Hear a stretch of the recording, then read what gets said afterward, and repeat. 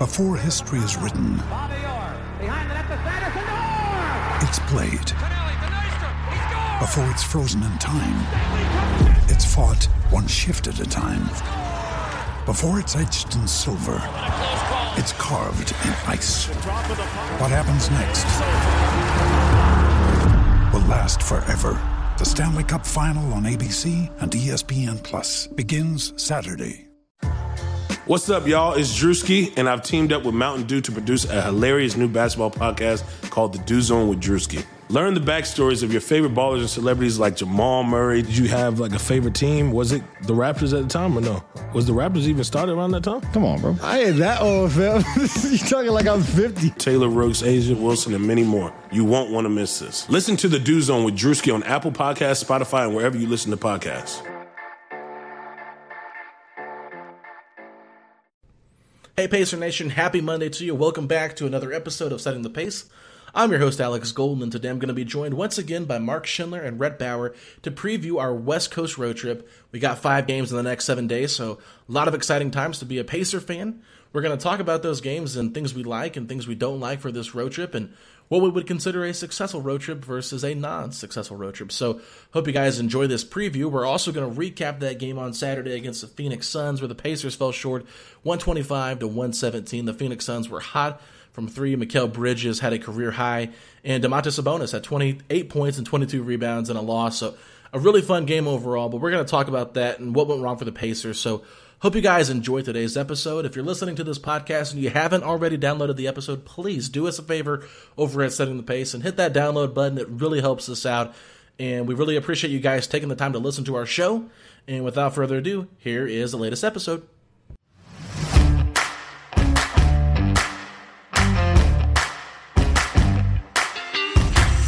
Alrighty, Pacer Nation, what's going on? Welcome back to another episode of Setting the Pace, and I'm joined today by Rhett Bauer, Mark Schindler. Rhett, what's going on, man? Not much, Alex. Glad to be here. Looking forward to another week of basketball. Yeah, we got ourselves a nice West Coast road trip. That's kind of hard to say if you don't slow it down there. But Mark, man, how you doing? I'm good. I feel a lot more rested than I'm about to in 7 days. So yeah, but it's going to be a long haul, but I'm excited. These are going to be some really good games, some stiff competition. So I'm excited for it. How are you doing, Alex? Oh, I'm doing excellent. I'm drinking some hot chocolate here as we're doing this podcast on our Sunday night, and I just got to go back and recap that game against the Suns on Saturday. It was a 125-117 loss for the Pacers, their third loss of the season. And, you know, when I look at this game, guys, it felt like there was a chance the Pacers could have won it, but every time they got close, Phoenix hit a big shot. So I'll start with you, Rhett. What was your biggest takeaways from this game? They did not look good defensively, and the box score showed that. The Suns only had 3 turnovers the entire game, and I think Miles talked about it after the game. It might have been Bjorkgren too, but it was just like, if you're only forcing 3 turnovers, you're not going to win. The Pacers have been doing a really good job so far about forcing turnovers and then scoring on those opportunities, and only getting 3. I mean, that's just props to Chris Paul's led Suns. Yeah. Mark? Yeah, I felt I thought the defense was okay in the first half. I really just thought both offenses were executing extremely well. In the second half, though, the defense was abysmal. The miscommunications were like all over the place. And I think part of it, you look at, a lot of the miscommunications happened with Domas and Miles, and some of the issues that were coming from playing like the Phoenix bench lineups that can just they have so much depth and can run a lot of smaller units with a lot of wings and guards who can all shoot really well. Also, I mean, Langston Galloway has like the quickest shot release I think I've ever seen. That was absurd. I don't think he hit any yesterday, but the shot release he got him up quick nuts. Though. Yes, exactly. But I mean, that's where we were seeing the miscommunications coming from. But I think a lot of it too was just energy. Like the energy just totally died in the late third and especially in the fourth, barring a few minutes. Well, why do you think that is, Mark? Well, Malcolm played 40 minutes and Domas played 39 minutes, so that would probably be part of it. Yeah. And I am like the most annoying person on Twitter about this. I don't care. It's just, I think it's very like yesterday was another perfect microcosm of why you can't play the starters that much. Mm-hmm. Like the bench unit came in after, I think they played like 3 or 4 guys who hadn't played at all in the game yet, just in the fourth quarter. to open, and they were a +4 in 2 minutes. Like, they were good. They held Phoenix scoreless. It wasn't perfect, but like they were flying across the court. They gave, I mean, it was Jakar, Doug, Justin Holiday, Ed, and Cassius Stanley. And they just were incredibly, like, I tweeted this out. I was like, I think it's the most athletic lineup I've ever seen the Pacers play. Like, they were just so quick. They were making things happen. And it wasn't, again, like I mentioned, it was kind of bereft of ball handling and playmaking, but they were making things happen because they were athletic and they had energy. And that's something where you really hope that that's sprinkled out throughout the game instead of just a small 2-minute spurt in the fourth quarter. Yeah, I know you wanted to talk about that lineup, Rhett. So what were your thoughts on that little 2 minutes we saw there from that lineup? So in 2 minutes, like Mark just said, we held Phoenix scoreless. And in those 2 minutes, we had, I think it's 6 possessions, and every single one of them was a drive to the basket and or a foul. It was beautiful. It was awesome. And that's what happens when you have energy. And that's what happens when, and immediately after Brogdon Sabonis came back in, I think the next 5 shots were all jump shots, minus sprinkle in 2 straight turnovers in there too. It was just missed jump shot, missed jump shot, missed jump shot, turnover, missed jump shot, just like all the way down the line. And that's what happens when you get tired, is you just, like, anybody who's ever played a pickup game of basketball, like later in the night, you're just like, I don't really feel like going to the basket. I'm just going to chuck it. And that's what happened with the Pacers starters. Yep. I thought Malcolm looked really tired last night, and I think that was when he came back in at that moment in the fourth quarter. Malcolm to me is not fast anyway, so that's not something I'm expecting from him, but he just didn't have that extra step that he usually has. It just seemed like he was a little bit beat up, and I know he had a poor night shooting, so mentally maybe that was part of it as well. Just kind of frustrated that a shot wasn't going in and he wasn't hitting as many shots as he had been the previous couple games. And then, of course, taking on the challenge of guarding Devin Booker and Chris Paul and whoever he was guarding. And that's a lot to put on him. And I know that this minutes conversation has been kind of the biggest talking point from most of the Twitter heads out there. So I know you've been big on it, Mark. I know Caitlin's been talking about it. I know Derek Cash from my Pacers blog and Tony a little bit. And I just wanted to say this because I don't know if everybody got a chance to listen to the episode we did with Scott Agnes, but one of the things he brought up, which I actually hadn't thought about, but I think it's a good counterpoint, and he was saying the minutes are still a problem, but he said he thinks that part of the reason they're doing it is because the Pacers have not traveled very much in these first 9 games. And so they went to Chicago. They didn't play a ton of minutes there because it was a blowout win. I know they still played a good amount, but not the 41 minutes we've been seeing. And he said, similar to the bubble, these guys rested and were able to heal quicker and not have to travel as much. So that's why their bodies were a little bit more equipped to handle those heavy load of minutes. And he said that could be a reason why. And I thought, that kind of makes sense. But at the same time, if this continues, I don't think these guys are going to be able to sustain that heavy workload. But do you kind of see that point, Mark, of them playing a little bit extra at home? Yes and no. That's a good point. And I think also, too, another good point, I was talking with Tom about this yesterday in our post-game pod, they're really not practicing nearly as much as they used to last year. So, that's part of it as well. But I still think, that's a good point. But then you also think about the fact, like we saw yesterday, that playing that many minutes is detrimental. We saw not necessarily to their health. It could be down the line. I hope not. But just in terms of on-court play, we've seen that for like the past 4 or 5 games, them totally falling off in the fourth. The net ratings shift from the third to fourth quarter is ridiculous.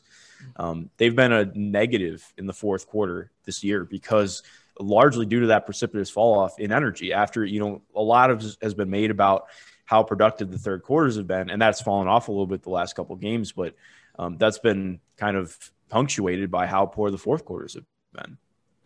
Yeah. Well, not only that, and it's also like the defense they're playing is way more aggressive, yes. I feel like. And so they're not only playing a lot more minutes and Brogdon's taking a lot more load of the offense. Obviously, Domas is doing more things like running up the floor with the ball in his hands, which may or may not take more effort on his part. But then playing more aggressively on defense, like Domas he's out on the perimeter a lot more. They're switching almost everything. So Domas is guarding Devin Booker. He's guarding Chris Paul. He's closing out on Cameron Johnson and Mikal Bridges.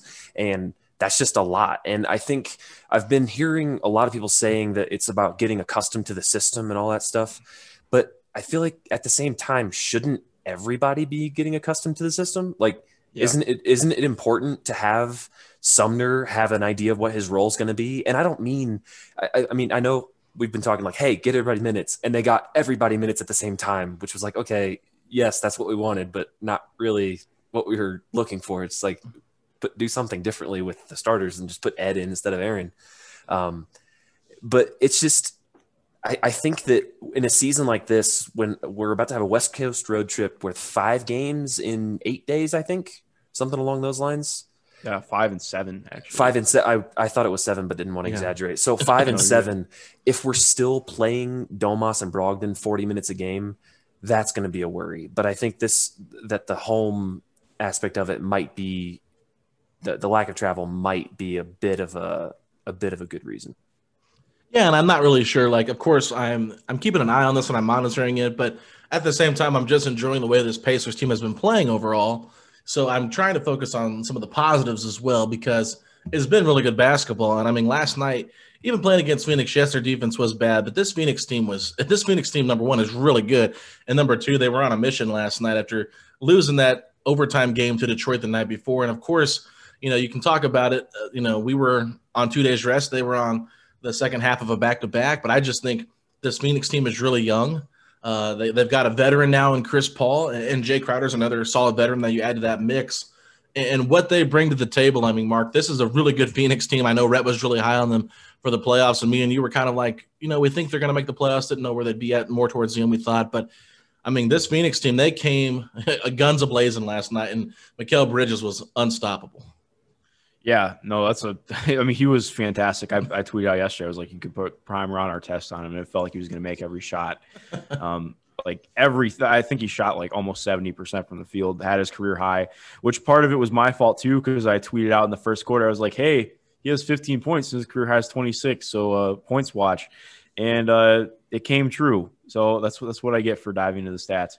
But also, speaking of diving into the stats, just to illustrate it more, so the Pacers are first in third quarter net rating. They have a 27 net rating, which is fantastic, obviously. Their fourth quarter net rating is 27th in the league with a negative 11.9. So that's just to illustrate that. That's obviously terrible. And they're still winning games. Yes, exactly. I think it would be more pointed out if they were not winning games. But I think now that we've seen a couple losses, just worth noting for sure. But that Suns team is good. Mikal Bridges was so good defensively too. And just what he was getting inside was really tough. Aaron had granted, I think Aaron, it was just a tough ask for him on either end yesterday as a starter. Guarding Bridges is asking a ton of Aaron that I don't necessarily think was, not that it was like the wrong decision, because I guess you don't want to mix with the bench unit too much, but he's not really equipped to do that given that he's 6 inches shorter than Mikal Bridges. And then offensively, he was being guarded by Chris Paul. So that's a big ask for him. But he did not play well. Overall, that Suns team is just so good. And DeAndre Ayton was fantastic on Domas defensively. I know Domas finished with career high in rebounds and scored incredibly well too, but Ayton was really forcing him outside the paint and forced a lot of the misses too. Yeah, Brett, any thoughts on that? Yeah, I mean, if you're going to look at the box score, okay, Booker had his 25, Chris Paul had his 15, Bridges had 34. I mean, Cam Johnson obviously hit some good shots as well, but then even Ayton not playing well, they were able to pretty handily beat us like they did. I just think, like you said, I was pretty high on them at the beginning of the year just because I feel like, I mean, they gave away kind of nothing to get Chris Paul in terms of players. Is that Kelly Oubre slander? I was just about to say, I was getting ahead of it. That's some Oubre erasure if I have ever heard it. So, fun fact for you, the Warriors are currently last in the league in three-point percentage. If you take away all of Oubre's attempts, they would be fourth in the league. So let's talk about that real quick. So that's a definite Oubre slander. Yeah, but no, it's just Chris Paul's really good. Devin Booker's really good. They have a lot of depth. And yeah, I'm just really hope that the Pacers can start putting together some better fourth quarters. Yeah, and I mean, overall, I mean, when you have your two guys in the backcourt that you're relying heavily on for points to go 14 of 41, between Malcolm and Vic. That's not a recipe for success. And Sabonis was really struggling. I actually tweeted it out. It was like him and Brogdon were really struggling in that third quarter before Sabonis. I pretty much tweeted that out, and then Sabonis went on that monster run where he had like 20 points and 9 rebounds. It's just like a surreal turnaround from him. And I think that's when Phoenix went smaller and took Ayton out of the game. So it was just a tough night. I mean, there's a reason why, to me, Phoenix is ranked number 3 in defense on the defensive rating. So they're just really good and they're really long, and they've got a great culture and a great team. And I mean, this is a fun Phoenix team to watch. But now the Pacers are heading out west, and they've got 5 road games. You guys mentioned it, in 7 days, and start things off with the Kings. So just looking at this road trip, they've got a tough schedule, but the Kings game, to me, it feels like this is the must win of the entire road trip, just to try to get their feet wet and get things going on the right track here, because they lose to the Kings. I think this could be a bad start to the road trip. Oh yeah, definitely. And the Kings are 4-6 right now, but they're kind of reeling the last week or so. But it's going to be a tough matchup, I think. Yeah. I mean, there's no confirmation on it right now, but I still, as far as I know, Vic is not playing back-to-backs this year. I would be shocked if he plays either of the back-to-backs this series. So that brings into question, is he going to play against Golden State, or is he going to play against Sacramento? That's a good point. And if he doesn't play against Sacramento, I have no idea who's trying to guard De'Aaron Fox. De'Aaron Fox is going to eviscerate the defense, at least at the point of attack. That's going to be a really tough cover. But overall, I'm not super worried about this team playing Sacramento. I think it'll be a tight game, but I would bank on the Pacers coming out and hopefully getting some more run for their bench unit too, and banking a win. Yeah, no question. I would be surprised I wouldn't be surprised if Vic played against Golden State rather than Sacramento. Yeah, just because Curry versus De'Aaron Fox, like if you're going to pick one to go off and tear your defense apart, like, okay, I'll let De'Aaron Fox do it. But yeah, obviously it's not a must win when you're 6-3 and all that stuff, but to go into a 5-game stretch like this with 2 sets of back-to-backs, I feel like you got to get the first one and at least get off to a good start. Yeah, and I mean, the Warriors have been playing a little bit better. The Blazers are still a team that you can never count out, and then they got to play Phoenix and the Clippers to close out that road trip. So no easy games out here, and no T.J. McConnell for this game against the Kings either. He didn't play against the Suns because his baby boy was born. So congratulations to the McConnell family. But you definitely realized how much the Pacers' second unit did miss McConnell. Just having that steady ball handler, the guy that energizes the team, and maybe, the spark plug off the bench. I think that's a good way to, put him, a good category to put him in. And I think going up against Sacramento, he could be missed as well. So it's I'm not sure who they're going to put on him. Brogdon, I don't necessarily think he's quick enough, and Aaron's really been struggling. Is this an opportunity that maybe we see Justin get put into the starting lineup, Mark? Oh, I don't think Justin could guard De'Aaron Fox. Yeah, I mean, I think he could, but that's a big ask. I still think it's going to be Aaron just because he has the quickness. Yeah.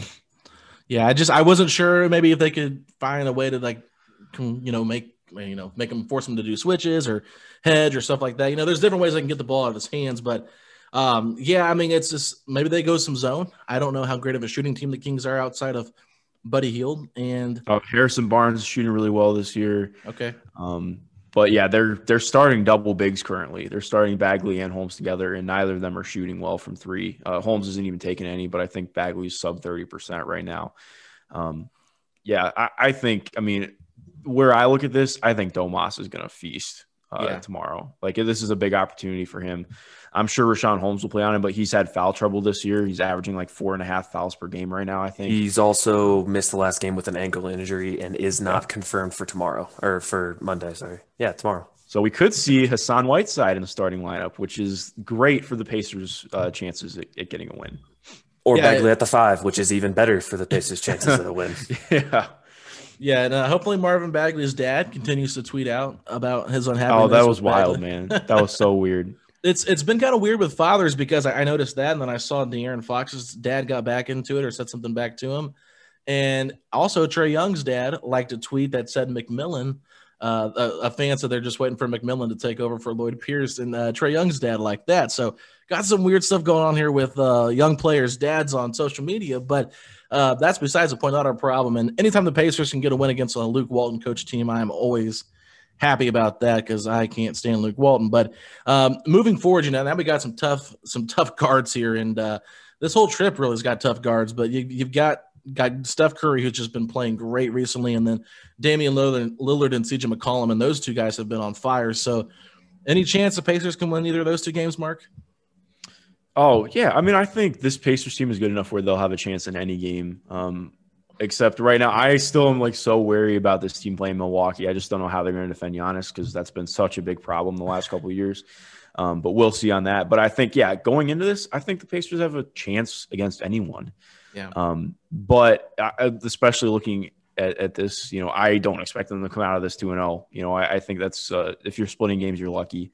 Portland's defense has really struggled out the gate, and it's climbing up now. But I think that's more of teams not performing well ahead of that were behind them. That were ahead of them. Yusuf Nurkic has looked just kind of a step behind where he was in the bubble last year. I know he was back in Bosnia, and so he's kind of still getting back into shape after coming back. And there was no training camp, so obviously that kind of makes things difficult. But this team is good. Damian Lillard is really good, and more importantly, CJ McCollum has been on a tear to start the year. He's been so good. Yeah, he's averaging 28, 4, and 5. He's just been ridiculous. And the big thing with CJ has always been that he takes a ton of pull-up mid-range shots, and he's good at them. He's taking a career high 11 threes per game right now at 44%, man. That is insane. If that sticks for him, he's going to be an all-star this year. That's been kind of the one part of his game where he could always take more threes, and he is now. And it's going to be very tough to guard those two. They're both very quick. I think it's going to be a tough matchup for Malcolm. And that's another part. You mentioned it too. And he guarded Devin Booker really well yesterday. Mm-hmm. But it's asking him a lot to run the offense and to guard the best perimeter scorer on the other team, because that's what he's done every game since TJ's been out. For 40 minutes a night. Yeah. Yeah, it's not sustainable. That's the problem. And they're going to have to figure out ways to just counteract that, because, personally, it's I like seeing how hard of a worker Malcolm Brogdon is, and he definitely is your best option. But at the same time, you cannot afford to put in that many minutes on him. And that's where Edmund Sumner might come into play in these games. Sumner's somebody who could potentially, I personally think they're going to keep Aaron Holiday in the starting lineup, and I think they should. But that's a guy who you could look at okay, well, if Vic is sitting a game, do you start Ed? Because he's got the speed that he can play on the perimeter. I think that was going to be my suggestion for Fox. Oh, for De'Aaron Fox? Play. Yeah, if Vic doesn't play. Yeah, I think he's long enough. He's really so quick too. That's the thing. And yeah, and when you see Ed play, it's probably because he's trying to prove that he deserves that playing time, and he's trying to earn it. But the dude is going 120 miles an hour out on the court, and I love his energy. I just think he brings something a little bit extra on that energy side of it, Rhett.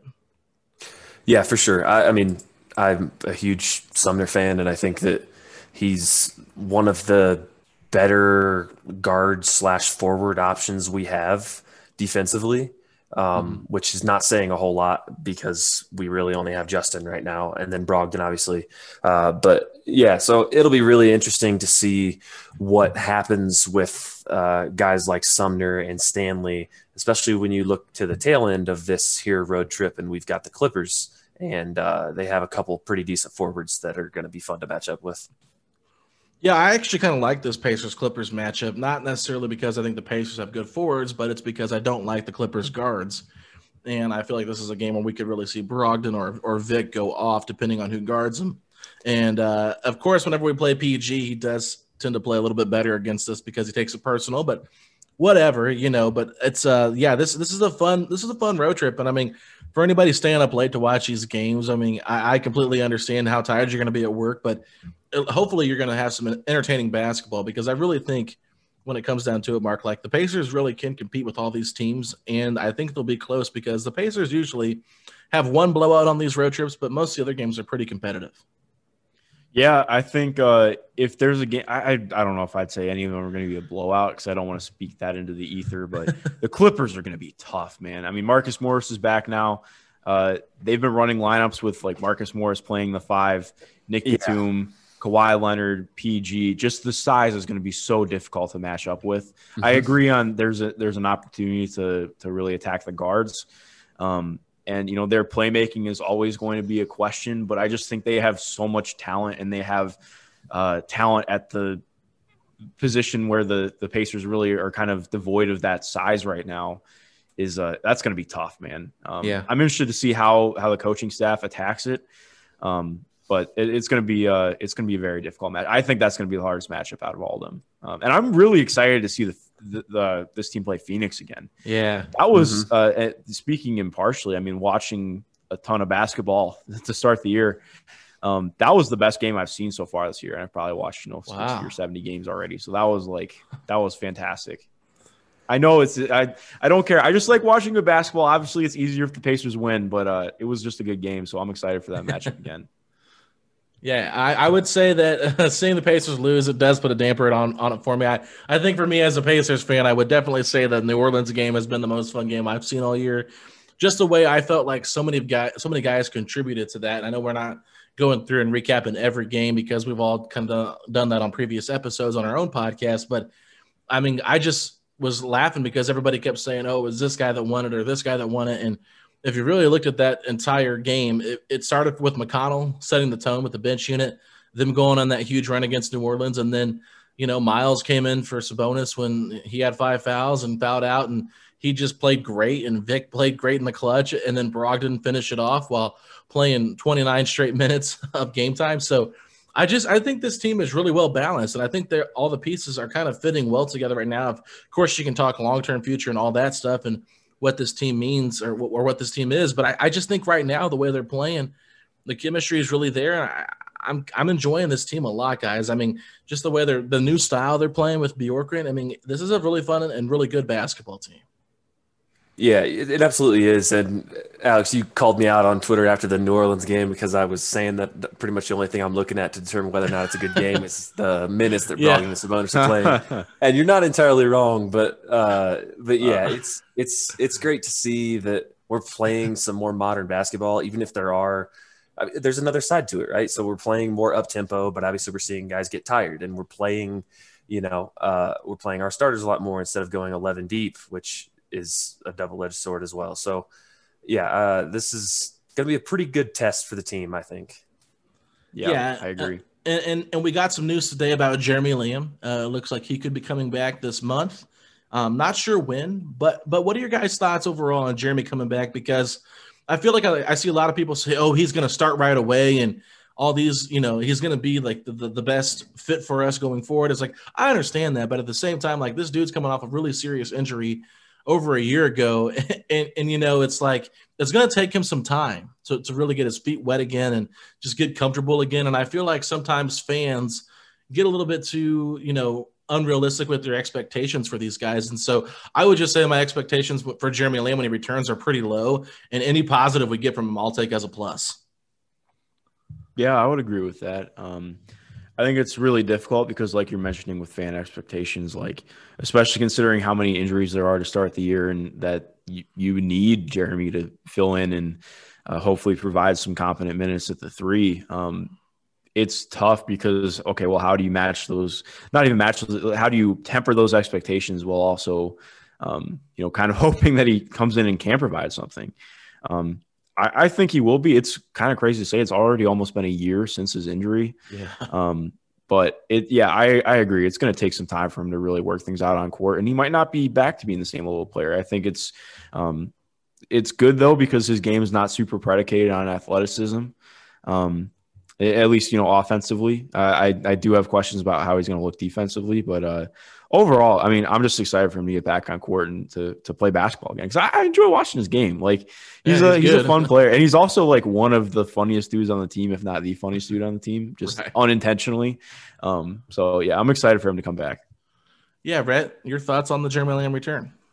we can't say if he should start or not because we have no idea what it's going to look like. That's such a cop out answer. But to say he should go right into the starting lineup is not really, considering that he hasn't played actual NBA basketball in over a year. So yeah, it's good to have another bigger body to be able to throw in there at the 3 like that. And his scoring obviously is going to be something that is very helpful, especially on those nights where Vic takes off. But the sooner we can get him back when he's ready to go, not when Twitter thinks he's ready to go, is best.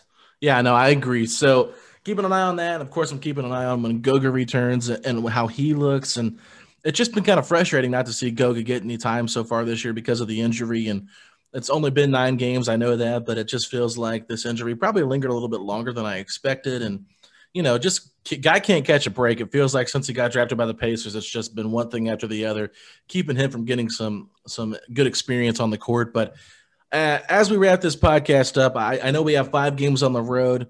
Mark, what would you consider a successful road trip record-wise? 3-2, I think, is successful in my mind. If they can come out still above 500, have a road trip above 500, that's huge. Yeah. And that's not, some people might say that's like a defeatist mentality, but I just think you're looking at the way that these teams are playing right now. That's going to be tough. Portland is starting to turn it around. I think Golden State is 4-1 over their last 5 games, and they're starting to look like Golden State again, or at least like a playoff team again. So, it's something to look out for. But I think it's manageable to get to 3-2 on this trip. Yeah, Rhett. Would you say a 2-3 road trip's bad though, Rhett?